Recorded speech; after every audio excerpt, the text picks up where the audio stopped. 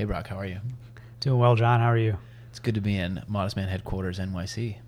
Yeah, well, welcome to the dream. We have a lot of updates to talk about for Yeah. the people that tune in to hear I feel like about. it's been about 18 months since we last spoke.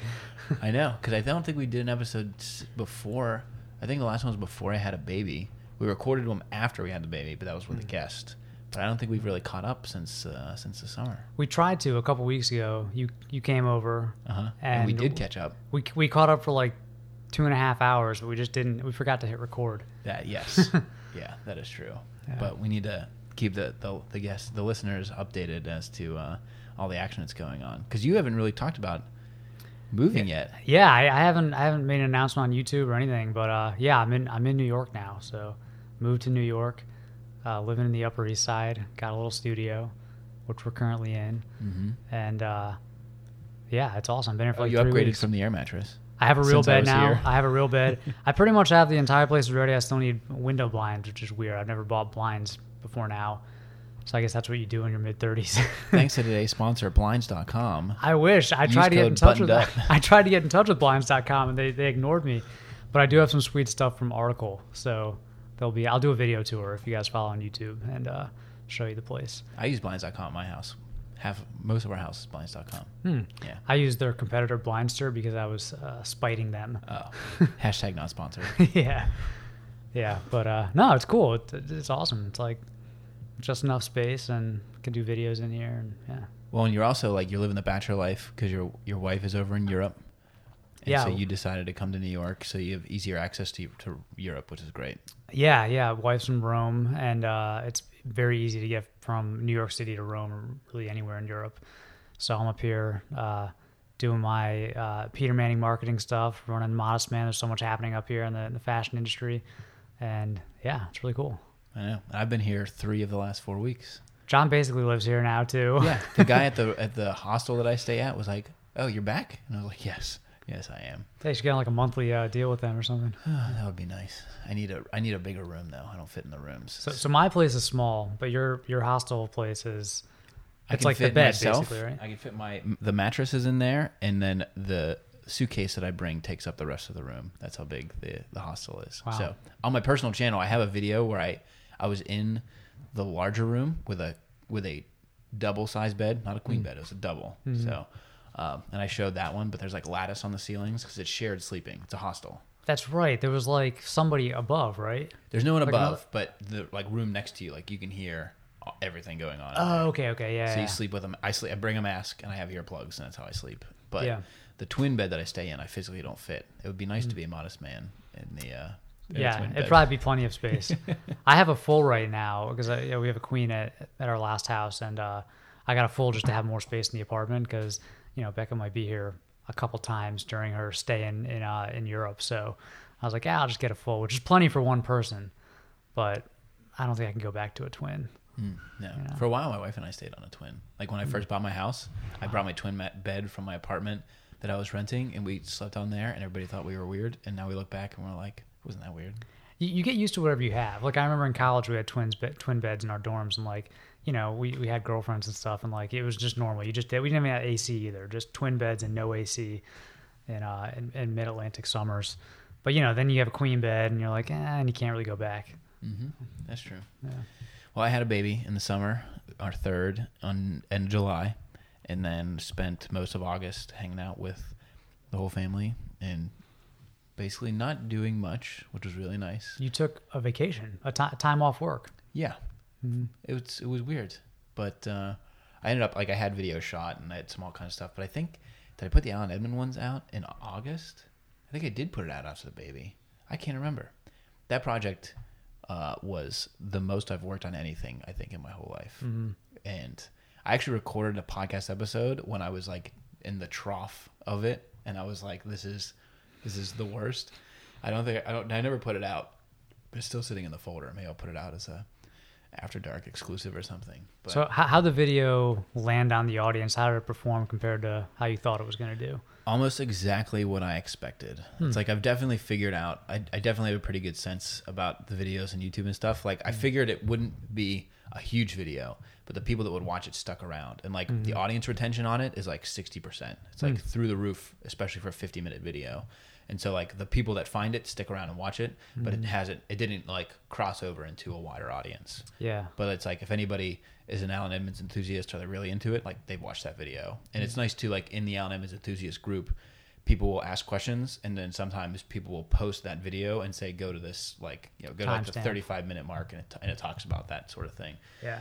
But the 3 people that I worked with on the video have all left Alan Edmonds since then. And so like the president is gone that was in the video. Like he's not there anymore. Well, I don't know if that's public, but I was told by my former, my buddies that work there that he's not there. But the guy who's been there for 30 years, the one who like designs all the welts and all the like the manufacturing process, he's still there, which is comforting. Like you can change a president and it's not going to make that big of a difference. The guy who like designs the machines that make the shoes, he's still there. And so that's a little bit reassuring. But yeah, they turned over some marketing people.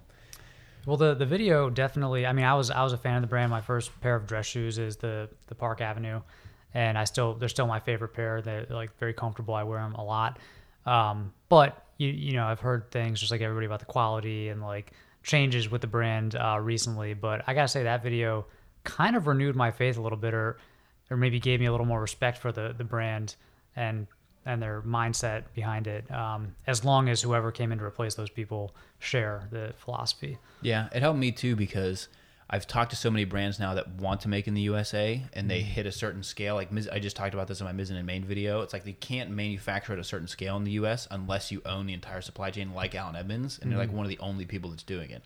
Like, yes, Alden makes shoes here, but they don't do it at a scale that Alan Edmonds does. Like, Alan Edmonds is unique in that they make so many shoes, and they have such, you know, everything's done here.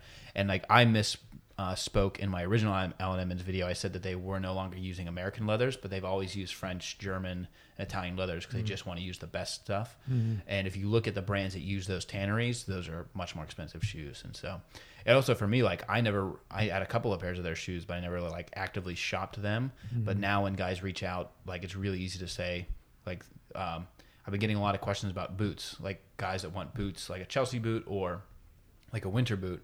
And it's really easy to say, like, look at this waterproof collection from Alan Edmonds that have waterproof leathers and a waterproof membrane that you don't really see in other places. And so, like, I'll reference either the boot check video I did last year, or say, like, you know, check out this collection. And right now they're having a sale. They do like 2 sales a year. This is the time for one of them. And so, I thought it was interesting what I think it was the president, what he was saying about direct to consumer brands, and and he was like, you know, we're direct to consumer. Like, yeah, we do wholesale, but like you can buy them from our website, and that's literally direct to consumer. Whereas these new D2C brands, they're just middlemen between you and the manufacturer, basically. Yeah. And he referenced when we were there, I don't think it was in the video, but he referenced like Tecovas, the boot company. He was like, they're using a manufacturer that makes other Western boots, but they're saying they're direct to consumer, and it's like they're direct to consumer marketing wise or like sales wise. Yeah. But like the head of manufacturing, Jim Cass, in that video, I would ask him questions and he would give me 2 answers. One was like the most real answer that he could give me, and the second one is like more of a customer answer. So I'd be like, you know, because he can design any shoe he wants. He can take the 65 last, put any upper on it. He can mix and match the leathers, like, because he knows the process. And he's like, oh, tell me what shoe you want and whatever you want, and I'll make it for you. And I was like, well, can a customer order this? And he's like, no, like blah blah blah. Or I'll be like, how long does it take if you custom design a shoe and you like want to make that? He goes, man, I can get this thing offline in 2 hours. And the president's like, yeah, but the customers can't do that. And he goes, right, like we have special process for these.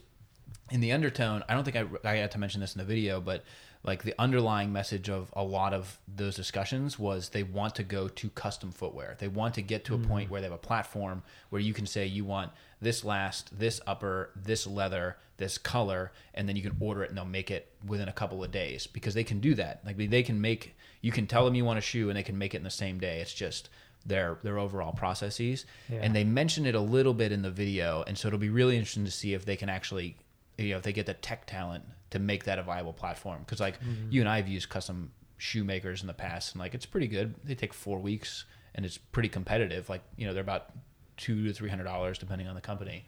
And so it'll be interesting to see if they can like move their own culture into that space, because they're experimenting with it now with these trunk shows. So you can go, they're doing a trunk show right now with like Shell Cordovan. So they have an exclusive run of Shell Cordovan, and you can go to the store and say you want this boot, or you want it in a derby, you want this color. You can customize it and they'll build it for you in the trunk show, but to see them at scale would be pretty cool. So yeah, because right now it seems like the custom footwear market is very similar to custom suiting, where it's like middle to slightly higher end. It takes about a month, and customization is, I'd say, kind of limited. But it seems like if Allen Edmonds started doing custom shoes, that would be like some heritage shoe brand all of a sudden just going to like online made to measure. Yeah. Yeah. That's like when Joseph A. Bank kind of opened up made to measure. Mm-hmm. Yeah. Well, so I have that. And then last week I was here and I interviewed Joseph Aboud. By the time people hear this, the episode will have been up, and I'm very disappointed in my interviewing skills. Like, I had these questions that I want to ask him, and I ask him in the interview, but then I, like, at the end of the question, I added something onto it that I didn't get to ask the actual question that I wanted. And so, like, one of them was, you know, you were in the era where, you know, Joseph Aboud was in the era of Ralph Lauren and Tommy Hilfiger and Donna Karan, like the designer era of the 80s, but he's not as well known as the others. Like, he's not a figure. You know, I think he's a world famous international American menswear designer, but he's not in that upper echelon. And I didn't get to dig into that as much as I wanted. I talked about that a little bit, and he was, you know, he said he admired Ralph Lauren and those guys. But then I was like, you know, you started in this business when a lot of the stuff was made in America, but then it outsourced to China. And then as I was asking that, I was like, you know, because he also has a whole line that's made in the U.S. and he has a factory in Bedford, Massachusetts, New Bedford, Massachusetts. But I didn't get to dig into saying, like, did you think you had to go to China because that's where the rest of the market? Like, I didn't get to dig into some of that stuff, and so it's helpful that we've done so many episodes now that I can at least recognize where I went wrong for future things. But it makes you really appreciate like really good interviewers, you know, because like the ability, like I think about I mean, obviously like Blamo, which if you listen to this podcast, you might listen to Blamo. If you don't, you should check it out. But like I referenced the Blamo podcast in the Joseph Aboud because I basically said, like, if you want to hear the rest of Joseph's story, like, he covered it in Blamo. I didn't want to cover the same stuff. I wanted to cover these other things. Blamo's really good. Yeah, really good. Like First We Feast, Hot Ones. Yes, like Sean. Yeah, Sean's like an excellent interviewer, and he has the ability. I mean, not only there's a lot of prep go into it, so the questions are just really good questions, but the ability to ask a question and just let it hang and let the guest kind of, you know, dive into it. And like, if you watch an episode of Hot Ones, like there's so many times in every single episode where the guest says, "Wow, that's a good question." Yeah. You know, he's kind of weird in the delivery. Like, his personality is kind of odd, but his questions are so good. Yeah. And I was listening to an interview with him on the H3 podcast, and they were like, how do you get all this dirt, this like dirt on these people? And he was like, it's just, you just go look for it. Yeah. Like, I think people want a shortcut into how do you get that great information, but he's like, I literally just scroll through their Instagram all the way back. I watch these interviews. Like, there's no shortcut to it. Yeah. And you can tell by the way that he asks things. I just watched Paul Rudd's last night. Did you watch the Paul Rudd one? So good. I want to be Paul Rudd when I grow up. Yeah, seriously. He's like, I already liked Paul Rudd a lot, but I think that had, like, when I saw it, it was the same day that it was published. I already had almost 1 million views, and every single comment was just like about how much people love Paul Rudd. Mm-hmm. I don't know how he's got to be like the most likable celebrity in America right now. Yeah, I know. I remember like Anchorman. That was the first time I was exposed to him, and I was like, this guy is special. Like, he literally didn't pitch anything at the end. He's like, all right, what are you up to, Paul? He's like, nah. He's like, I don't have anything to say. He's like, just me and you here. I know. I do want to watch that show though. My wife doesn't want to watch it because it looks kind of like scary-ish, like horror type thing. And I was like, all right, I'll watch it on my own. That's fine with me. Yeah, I'll watch it. Yeah. But I'm also in New York a lot because I have big news similar to your Peter Manning stuff last year. Is I'm joining a company, so I only went a full year on my own, which is. Wait, can you talk about it? Can you? Well, I start tomorrow. I start on the 23rd is my like actual start date. Oh, so when this goes up, so this will be up next week. But I'm the co-founder and chief marketing officer of men's cosmetics brand Strix as of tomorrow, and I will still do the channel. I'm going to drop it down. I'm not going to do nearly as many videos, but you know, I see it a lot as like I will no longer have to chase sponsorships or anything. Like I can still do the videos that I want, but I won't have to chase sponsorships. But it'll also give me this inside view on a lot of my business videos. It's like I've observed how brands have grown and I've talked about it and I've analyzed it and all that stuff, but now I can actually go do it. And so it'll give me a whole different appreciation and knowledge for that sort of thing as I talk about the brands and the space. But it also won't restrict me from doing a lot of clothing reviews because it's not competitive. It's like it's skincare and it's men's stuff. So maybe I won't do like face washes and things, but like clothing, suiting, shirting, shoes, like all the stuff that's really built the channel, I can still really focus on, and it's very exciting. And I might move to New York in the spring if things go well. So, you know, New York's going to get a couple more Shanahans in the house because the whole family would come out, and we're actually spending the weekend in Brooklyn this weekend to look at neighborhoods, and so nice. It's gonna be weird. So how'd you come to this decision? Well, Strix reached out to me wanting to know if I knew anybody that had a lot of experience in digital marketing and video and that sort of thing, and I said, well, they like if I knew anybody because I was like busy, and I was like, it's like, well, I've been thinking about it, and so you know, I had a lot of calls with them, but even from when I reviewed the product in January, that happened at like the end of August. But when I reviewed the product in January and I was talking to the company, I was like, this is interesting. It's like, it's a cool product. It's the right time. Like the market's really interesting. I love that space. And, so when they reached out, I was like, yeah, that sounds pretty good. But, the fact that I can still do the channel and I can still like have that stuff going on, but then I can also kind of go off and build this thing. Like when I started at my old startup, I was the 13th employee. When I left, there were like 100 people. So like I've been able to do that with one, and it's really exciting. There's a lot of cool stuff that you learn, and it's the best business school you could ever ask for. And so to like have that chance now, really from the bottom, I'm the second full-time employee. Then it's a really unique experience. So. Yeah. I start tomorrow, and we'll see where it goes from there. The move might happen in the spring. That's all TBD. So you'll be in the city regularly until then. Yeah. Yeah. Yeah. As needed. Yeah. Well, I'm excited. Yeah. I don't know if they can sponsor. I don't know how that stuff works now. If Peter Manning and Strix can sponsor the Button Up podcast. And seriously, why doesn't Peter Manning? We should talk to some marketing. We should talk to somebody. Yeah. Who runs marketing for Strix? Because they should sponsor this. That's a good idea. I don't know. So that's been interesting the past few weeks. Like my wife's pretty excited. I'm excited to like be here. Like in the past 5 years, I went from saying I would never ever live in New York to I would live in New York under the right circumstances to, okay, I think I'm ready to live in New York. Like 2016, I was here every 3 weeks through that year. I was here a lot, and like it gave me a new appreciation for the city. And like you and I have talked about this before, is like everybody here is doing something. It's like electric, like the people that are here.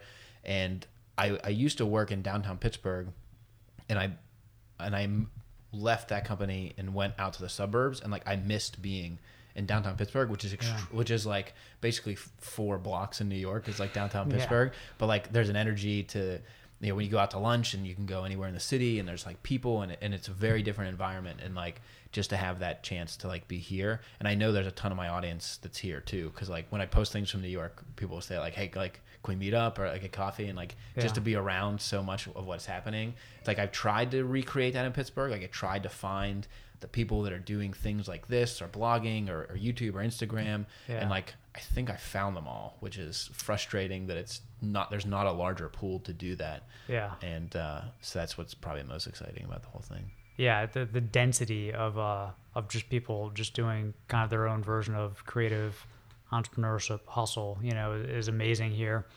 It's funny you say you went from never wanting to live in New York to looking at apartments in Brooklyn this weekend. I went from I really have to live in New York for at least 1 year in my life to being here for at least 1 year. So, yeah, it's an exciting year, man. Yeah. But I mean, it's nice for you just to be back on the East Coast, I'm sure, family and everything. Because you were back here a lot, especially with Peter Manning. You were here like every month. Yeah. I mean, between family and Peter Manning, because I was out in Arizona for like 3.5 years, almost 4 years, and I grew up outside of DC. So I identify as an East Coaster. Most of my family is still here. And I came back here all the time. So yeah, I love it. It's great to be back, and I can just take the train down, see the family, you know, see my nieces, and yeah, it's great. I know. Pretty soon, take a train, come see the whole clan out in Brooklyn. Yeah. We'll see. Yeah, and every time I'm here, I get recognized on the subway, which is like the coolest thing. Yeah. Yeah, it's crazy how many, like, because that almost never happened. Happened a couple times in DC, maybe twice in Tucson the whole time I was there. But here, it's like, because I feel like if you This look is at our like, people. it's our people. Like if you look at like your YouTube analytics, like New York and LA are like you know, US is the #1 country, and then New York and LA are the 2 biggest cities. So there's just a lot of people here who are into menswear, you know. Yeah. Well, that's good. That's our summer update. I guess the rest of the year, I mean, like, I've just been turning down every brand mostly because of holiday. It's like everybody wants stuff for holiday. But Yeah. there's like a lot of stuff going on. And so it'll mostly just be, you know, video-wise, I'm just going to try and get a few things out that I'm excited about. And I know you picked back up. You were quiet for a while, and then you picked back up. Yeah, I went a little quiet when we were moving, but yeah, I've been putting out about one a week, and then a lot of stuff on the website, of course. So I got some good stuff coming, more seasonal stuff. I've got a video coming in the next few days about like what I wear to the gym, so that'll be a good one. Actually, that one is a sponsored video, and it's in partnership with Google. So Google basically, and it's funny, they don't like to call it this, but it's basically their Amazon. So it's Google Shopping, but it's like a relaunched version of Google Shopping. And so now they actually have a checkout experience. You can buy stuff from Google. So they're finally, someone is kind of coming up against Amazon, someone who has the resources. So yeah. Shout out jet.com. Yeah, seriously. Yeah. But so that'll be interesting to see how that picks up. I'll say that after having used it for a little while, it's a much better interface than Amazon. It's like, it's not so... And better than Google Shopping used to be. Because Google Shopping was like always interesting, but you just got bounced somewhere. It was just a search engine. Yeah. Yeah. Now it's an actual checkout experience. So yeah, we'll see. I know Google tries a lot of things and a lot of it doesn't work out, but I just think it's great that someone's, you know, going to give Amazon a run for their money. Yeah, there's a really good video I watched on the problem of Amazon returns. It's a CNBC video on YouTube, and it's like, that's how I think about every time I return something. It's like, this is literally just going to go sit somewhere or get burned. It's like, it's not very good. Yeah. So that's my next investigation. Alan Emmons was first. Now I'm going to go behind the scenes of Amazon. Now we're going to solve pollution.